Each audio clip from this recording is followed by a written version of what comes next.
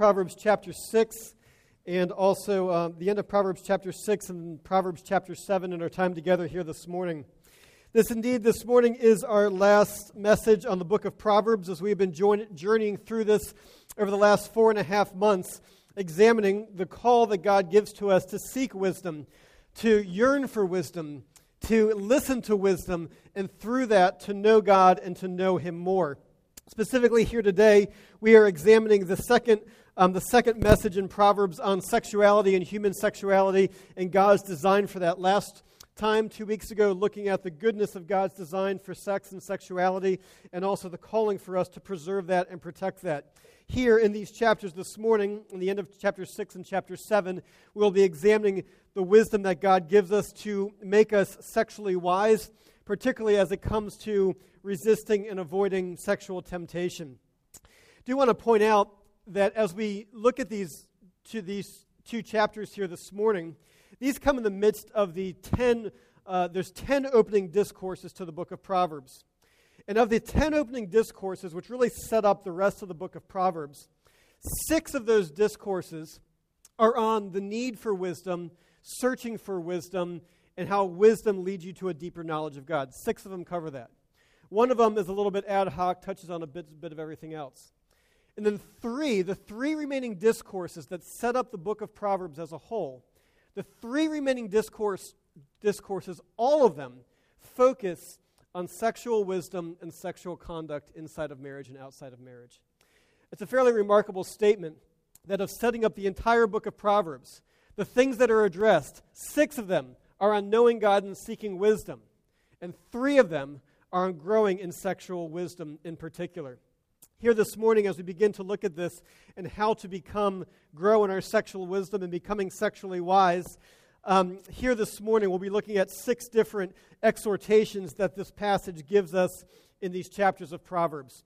So, pray with me as we be open to God's Word. Heavenly Father, we do ask that you would indeed give us wisdom. Lord, we seek you. We seek your wisdom for our life, to be shown in our life, to be known in our life, to be experienced in our life, to be radiated in our life. And Lord, we ask that here this morning that you would be honored to do that for the glory of your name. We bless our time, we pray. Amen. The first exhortation here is to walk in wisdom.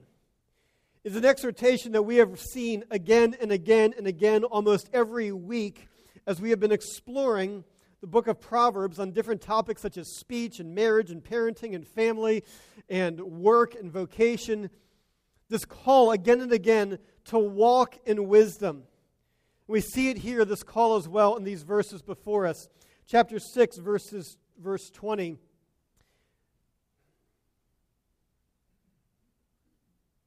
Excuse me a second.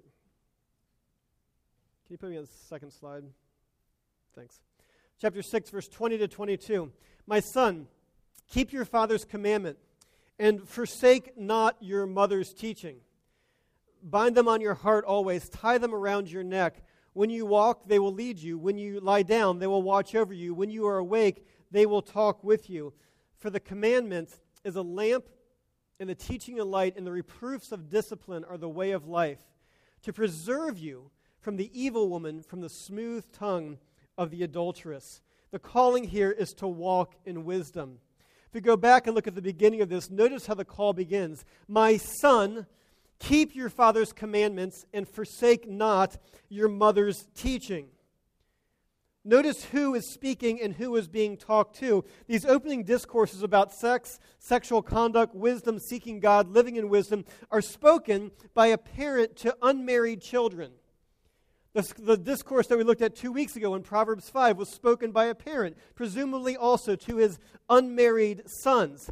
And the assumption here of Proverbs is that Proverbs assumes that wise parents, a wise father and a wise mother, that both of them and also each of them will be instructing their unmarried children in sexual wisdom and the wiles of sexual temptation, both inside their own heart and outside in the world around them.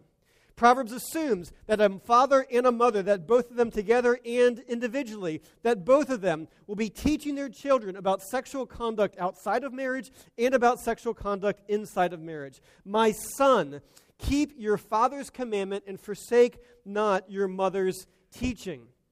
Why specifically was this exhortation of a father and a mother to their son given here? Well, end of verse 24 tells us that. It says, to keep you, to preserve you from the evil woman, from the smooth tongue of the adulteress. What he is saying here as he begins is saying, my son, listen. Your mother and I are striving to make you sexually wise so that you, as in all areas of your life, that you indeed would walk in wisdom. For it is wisdom that would guide you. It is wisdom that calls to you. It is wisdom that would lead you in every moment, every day. And like every other aspect of wisdom, the best advice and the best wisdom that I teach to you is useless unless you thoroughly take it into your heart and translate it into your habits, and those habits lead you to actually take the step and to walk in wisdom. It's iterated again in the beginning of chapter 7. My son, keep my words and treasure up my commandments with you. Keep my commandments and live. Keep my teaching as the apple of your eye. Bind them on your fingers. Write them on the tablet of your heart. Say to wisdom, you are my sister, and call insight, your intimate friend, to keep you from the forbidden woman, from the adulteress with her smooth words. The calling again to walk in wisdom. Here it uses these expressions, that wisdom and these commandments, which the commandments of the parents are the commandments that God has passed on to them about wise living and living in accord with God's design. It uses this image here of keeping these commandments, one, as the apple of your eye. The apple of your eye, maybe you didn't know that was a biblical expression, but it is. And what it refers to is this, is that the apple of your eye was a reference to a person's pupil. And the phrase a little bit more literally was the little man in your eye. And the idea is that when you look at another person's eye, that you can see your reflection in their eye, usually in the center of their eye. And the language is very similar, and that became in Hebrew to be known as the apple of your eye. So what is the sage saying here? What is the father saying? He's saying, listen, my son, listen, my children. May these things, may my commands, may sexual wisdom, here specifically in this passage, may it always be before you. May it be the apple of your eye. May it be the lens through which you see and understand and interpret everything else in the world around you. My son, may insight and wisdom be your intimate friend. May you know it well. Why does this exhortation happen again? You've heard it from me every week that we've done this. Why is it that this exhortation comes again and again? It is because wisdom does not just happen for you. It is not our heart's inclination, but it is something that must be sought after and cultivated and nurtured and lived in practice. You don't just fall into a wise life, but it is a life that is practiced by deliberately seeking out wisdom and choosing to walk in wisdom. And here in the context of this passage, specifically to keep you from sexual sin and sexual perversion. So the first exhortation given is to walk in wisdom. Secondly, to walk in wisdom, the Proverbs here urge us to discern the tactics of temptation.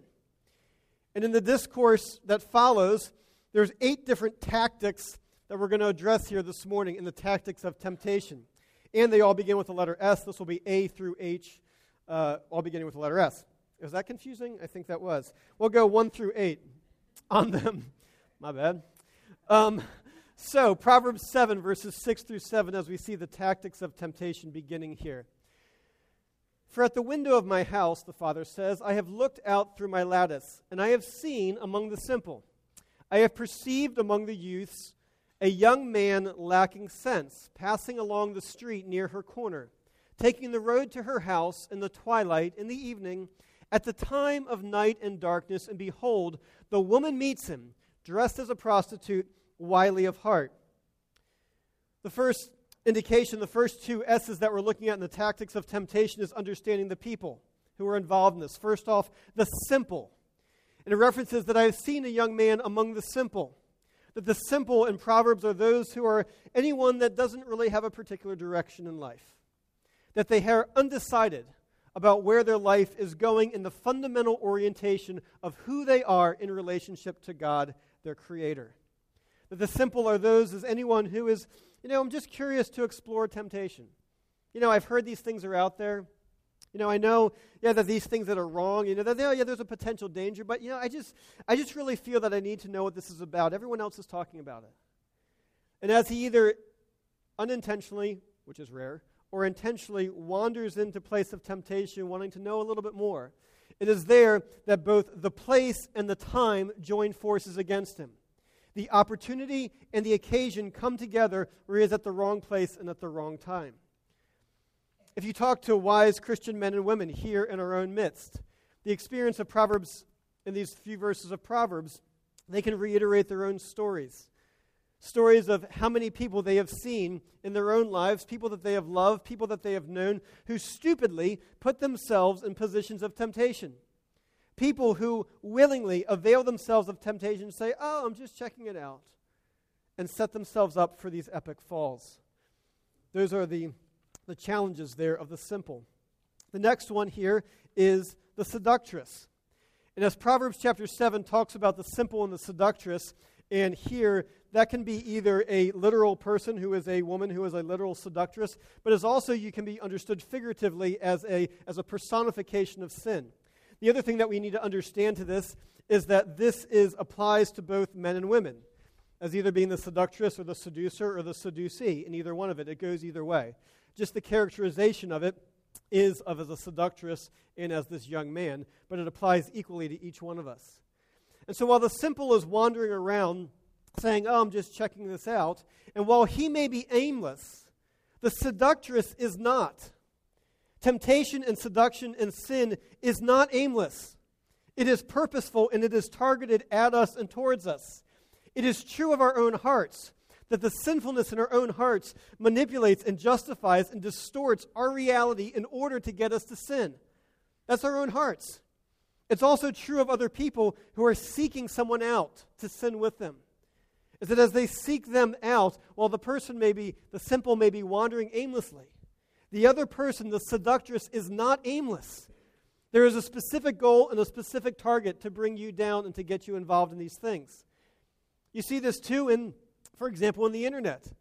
Take the analytics of our modern marketing system and how the analytics of our modern marketing system is customized for every click that you make, and how the porn industry has customized and has targeted you specifically, not abstractly, but you specifically, and has targeted you on the slippery slope that you would click on this advertisement, and that would lead you to another website, and then that website would lead you to another one, and click, click, click, click, click on your way down through that. It is not an aimless wandering.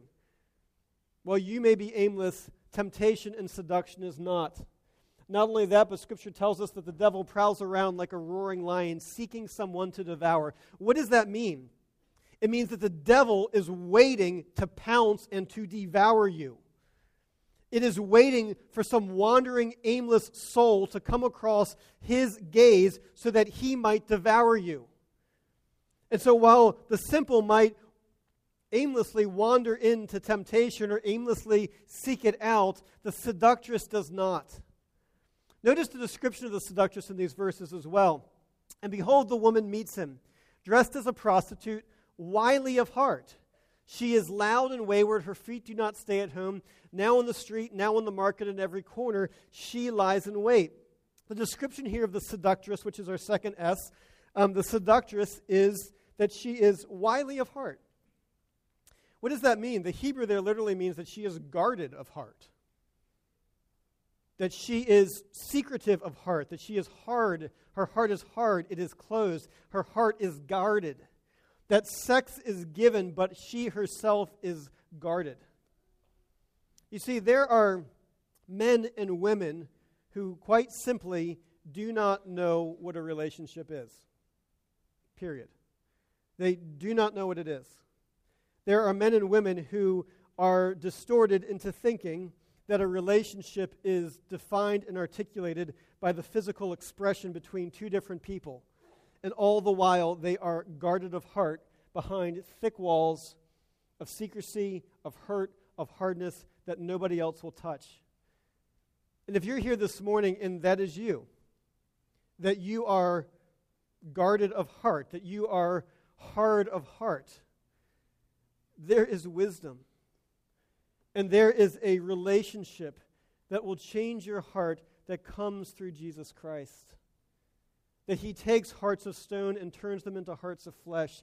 That he takes hearts of stone that have been hardened and calloused by sin committed and sin done to them, and he turns them into hearts of flesh, and that is there for you.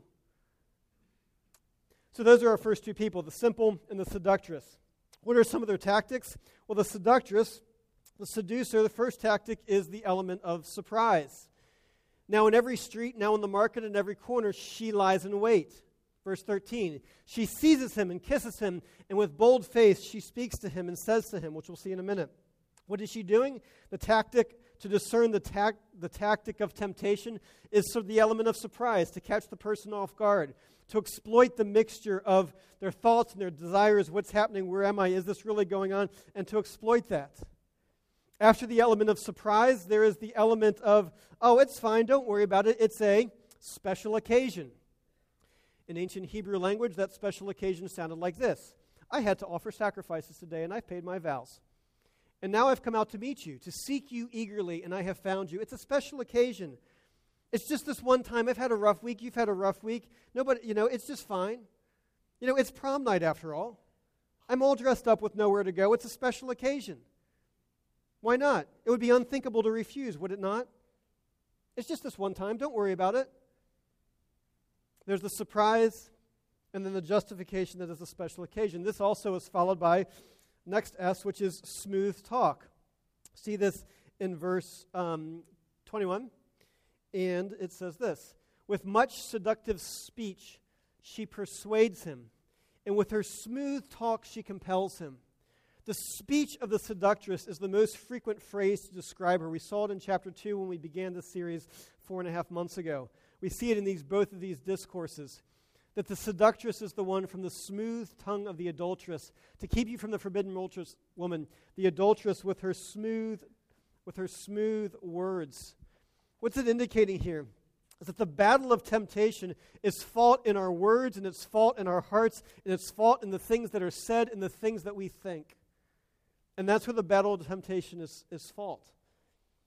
And one of the tactics of temptation is the surprise, it being a special occasion, the smooth talk. Several more.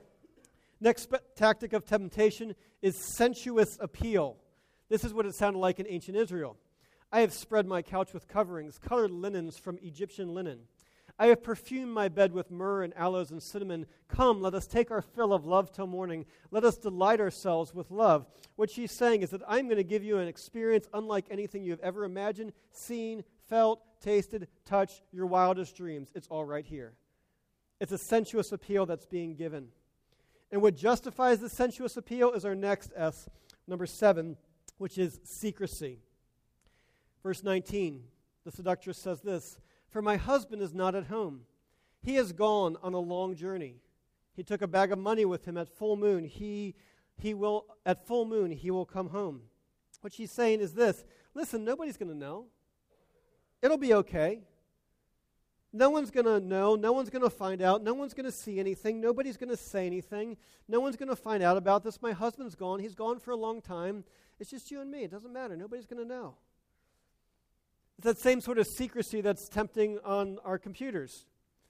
You say, you know what? No one's going to find out. Nobody's watching. I'm just by myself. And plus the fact I know how to clear out the cache on my computer. I know how to erase my history.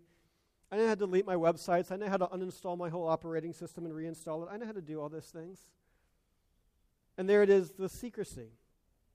And the lie between all of these things, between the surprise, the special occasion, the smooth talk, the sensuous appeal, the secrecy, the lie in all these things is to say physically, I am giving myself completely to you. And yet, to withhold your relationship, to withhold yourself spiritually, relationally, and emotionally. And to say physically what you are holding back emotionally, physically, relationally, and in your commitments is a lie that destroys you and destroys the other person. It's a lie. And that lie leads us to the 8th tactic of temptation when it all mounts its offense. And the 8th tactic, and where this all ends, is in the slaughter. Verse 22 through 23. All at once, he follows her. As an ox goes to the slaughter, or as a stag is caught fast, till an arrow pierces its liver, and as a bird rushes into its snare, he does not know that it will cost him his life. The key phrase there is all at once. It's the picture of the sudden yielding that comes from indecision. It's the picture of the sudden yielding that comes from saying, I'm just checking it out. I can resist. I'm strong enough. I know what I'm doing. I'm an adult. I'm grown up. I'm mature enough. I'm able to make my own decisions. And all at once, a person gives in. They say, well, I've gone this far. If I've already gone this far, why not? You know what? I'm going to do it. I'm going to go for it. And that sudden yielding that comes from indecision that leads a person to the slaughter. Now, why is it that Proverbs lays out these various tactics of temptation, looking at the simple, the seductress, the element of surprise, the special occasion, the smooth talk, the sensuous appeal, the secrecy, and the resulting slaughter? Why does Proverbs lay this out? It's so that we would grow in wisdom, so that we would grow in discernment, so that we, when being tempted, whether a guy or girl, whether the seductee or the seductor, at either end, that we would see through the facade, that we would see the sensuous appeal and say, wait a second, this is not what it appears to be. There is more at stake than going on here than what meets the eye. Sin and seduction is deceptive and manipulative, and its goal is to take you down. And Proverbs is laying out these tactics of temptation so that you would grow wise and identify them and turn and walk in the path of wisdom. That's our first two. Walk in wisdom, discern the tactics of temptation. Third major exhortation here is to guard your heart. How do you deal with sexual temptation? Is to guard your heart. Verse 25, chapter 6. Do not desire her beauty in your heart. And do not let her capture you with her eyelashes. For the price of a prostitute is only a loaf of bread, but a married woman hunts down a precious life. Do not desire her beauty in your heart. The Hebrew usage of heart is broader than what we have. We usually define the heart as the center of our emotions. The Hebrew usage included that, but it also included that the heart was the center of our intellect. It was where your mind was. It was where your sense of being and personhood resided. And he's saying, do not desire her in your heart. Don't gaze on her eyelashes. Don't ponder this person. Don't take a second look. Don't say, I wonder, did I really just see? Is that really Don't wonder about these things. Don't become fixated on her eyelashes or a pretty or sensuous characteristic of what this ideal man or ideal woman is for you. What is it that a wise man does when he sees a beautiful woman? What a wise man does is this, is he says, wow, she's beautiful and irrelevant. Beautiful and utterly irrelevant to me. And to take my eyes off of her, my mind and my heart off of her, because I am guarding my heart. And I'm guarding my heart and not fixating upon anyone or anything in my own heart. Temptation is cheap. Sin is costly. Guard your heart. Fourth one is walk in wisdom, discern the tactics of temptation, guard your heart. Number 4, contemplate the consequences. We see this in verse 27 and 29. Actually, this is iterated multiple times in these two chapters. It says this, can a man carry fire next to his chest and his clothes and not be burned? Or can one walk on hot coals and his feet not be scorched? So is he who goes into his neighbor's wife. No one who touches her will go unpunished. It's a rhetorical question. Can a person carry fire on their chest and not get burned? Can a person light their clothes on fire and not have pain and searing and scarring? No, the pain, searing, and scarring is inevitable. Contemplate the consequences. He iterates this again in verses 30 through 35, where we're not going to dive into it too deeply, but our community groups are going to in their discussions this week. In verses 30 through 35, the father contrasts the sin and consequences of stealing with the sin and consequences of adultery. And what he identifies there is that how adultery and sexual sin is different is that when a person is offended, You've offended your spouse, you've offended somebody else's spouse, you've offended your future spouse, what have you. When a person is offended, and there is always an offended person in sexual sin, when a person is offended, the consequence is unsatiable. Verse 34 puts it this way, jealousy. For jealousy makes a man furious, and he will not spare when he takes revenge. Is that if you have committed a sexual sin, and if you have offended somebody with a sexual act, what Proverbs is saying, here's just the course of humanity, if you have committed a sexual sin, what to expect is do not expect forgiveness. Do not expect forgiveness from your spouse. Do not expect forgiveness from the other person's spouse. Do not expect forgiveness from the other people that you have committed this with. What you should expect is revenge. That's the consequence. That's what you should expect.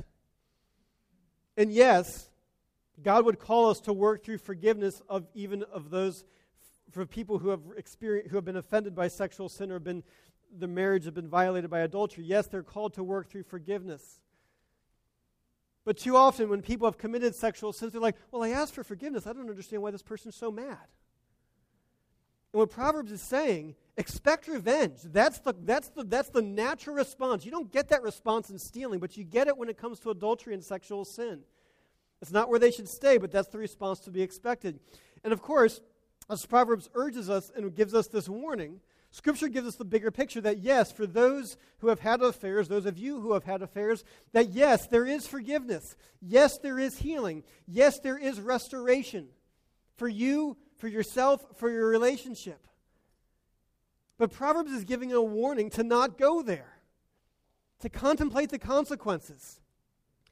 And in people that I've talked to that have had affairs, never have I heard someone say, you know what, that was a really good decision. Never had I heard say, that was one of my better acts of wisdom. But what I have heard people say is if only if I could have those moments back. If only I could have that day back. If only I could replay and erase and change those particular series of events. If only I could have that back. Because of the consequences and the searing and the burning and the scarring that has occurred in my life, in the lives of my loved ones, in the life of this other person. And Proverbs is saying, contemplate the consequences. That's two different examples of it where it's urging that. It actually does so a third time in verses 24 through 27, where it says this, and now, my sons, listen to me and be attentive to the words of my mouth. You hear the yearning of the father to guide his son in sexual wisdom. He says, let not your heart turn aside to her ways. Do not stray into her paths. For many a victim she has laid low, and all her slain are a mighty throng. Her house is the way to Sheol, going down to the chambers of death. He says, for many a victim she has laid low. Contemplate the consequences. Look past the temptation and see the casualties in the chambers of death. Look past the temptation and see the burning, see the searing, see the scarring. Look past the temptation and see the consequences of marriages and families that have been hurt and destroyed by unfaithfulness. Look past and see the consequences of jobs that have been lost, hearts that have been singed, loved ones that have been burned, whether through active relationships or through pornography and the effects of that in a relationship. Look past these things and contemplate the consequences. And contemplate these consequences so that you would turn from them and walk in wisdom. Number 5, very practical advice for dealing with sexual temptation is keep away from sexual temptation. It's my brain buster for the day. Verse 25. Let not your heart turn aside to her ways. Do not stray into her paths. Literally, don't go there. In your heart, don't even let your heart turn there. Stay away from people and places and times when you will be tempted. To put it, find playgrounds and playmates that will help you walk in sexual wisdom. And keep away from it. And the final advice given here in Proverbs, actually in the whole of Scripture, related to this area of avoiding sexual temptation and living in sexual wisdom. So we saw is to walk in wisdom, to discern the tactics of temptation, to guard your heart, to contemplate the consequences, to keep away from sexual temptation. And the final advice to deal with sexual temptation is this, is get married to Jesus. Is to get married to Jesus. For our culture around us is telling everyone, and the narrative, the storyline that is being broadcast, is that marriage, and the institution of marriage, is just the latest development in human social progression. That marriage is just the latest institution as humankind has evolved forward from a little piece of slime into two different organisms, and gender identification developed, and genders came together, and that went from multiple partners and on to monogamy. That this is just the latest evolution of this social development. And today, marriage needs to evolve again. Marriage needs to progress again. It needs to move on further, just like it has been doing for thousands of years. And Scripture says, no, your sexuality matters. Not as the progress of some social development, but your sexuality matters because you are the bride of Jesus Christ. Ephesians chapter 5, therefore a man shall leave his father and mother and hold fast to his wife, and the two shall become one flesh. This mystery is profound, and I am saying that it refers to Christ and the church. After Paul gives this long discourse about the relationship between a husband and wife and the sacrificial relationship that a husband is to give himself up for his bride, Paul says, listen, this mystery of marriage, this mystery of male-female sexuality joined together in marriage is profound, and I am saying that it refers to Christ and the church. What that means is that it's not about you and your sex, it's about you and God. Thank you. And so what that means is that the Bible is the ultimate story. It is the ultimate divine romance of the Son of God coming down to win to himself a bride from the wrong side of town who's been living a wayward wife. That the Bible is the story of the heavenly groom who pursues after you, his bride, who loves you, who seeks you, who searches for you, who calls out to you, who redeems you, who gives himself up for his bride and for you, so that the ultimate groom can marry you. And that is why your sexuality matters. Whether you are single or whether you are married, get married to Jesus Christ first. And unless you understand that, unless you understand your need to be married to Jesus Christ, unless you understand that, you will neither be happily married, nor will you be happily single. Because God designed sexuality as a picture of the relationship between Jesus and the church. That our sexuality is a picture of the relationship between Jesus the groom and the church the bride. What does that mean? Well, Paul says here that the two shall become one flesh, and this mystery is profound, and I am saying that it refers to Christ and the church. What he's identifying is that every act of sexual wisdom, whether that is the right celebration of sex and sexuality, whether that is walking in sexual wisdom and avoiding that, and avoiding inappropriate sexual expressions. What Paul is identifying here in Scripture as a whole is that through every act of sexual wisdom that you demonstrate and live, through every act, you yourself should know, and other people who know you should know who God is by your sexual conduct. That other people should know how great our God is and who our God is and the character of our God by the expressions and acts of sexual wisdom in your life. That your life would show, that your sexuality would show that Jesus is faithful, that he came that you would have an abundant life, that Jesus does not reject you for the next hottest thing, that he doesn't use you, he doesn't manipulate you for selfish satisfaction, but instead that Jesus, the ultimate groom, rescues you and delights in you and covers your shame and your ugliness and covers you with his beauty and righteousness, and he loves you and he teaches you not only what a relationship is, but he teaches you what love is. And it is for that reason that your sexuality matters. And it matters not only between you and God and why it matters to God himself, but it matters to every one of us, to each other, meaning your sexuality and your sexual expressions matter to me. Because your sexual expressions are to be a voice and a picture and a proclamation to others, appropriately done so, proclamation to others of who our God is and the character and the nature of our God. In the early church, one of the first books that was written, first defense of the Christian faith, was written by a guy named Justin Martyr. He was named Justin Martyr because he was martyred. And he wrote 2 apologies. They were called Apologies, Defenses of the Christian Faith. And people were saying Christianity isn't real. It's not true. And it was a sex-saturated culture that he was living in. And Justin Martyr said, do you want to know that Christianity is true? Examine the sexual conduct of our church. He said, examine the sexual integrity of our Christians who are single and examine the sexual integrity of the Christians who are married, and you will know that God is real by their sexual wisdom. What an amazing statement.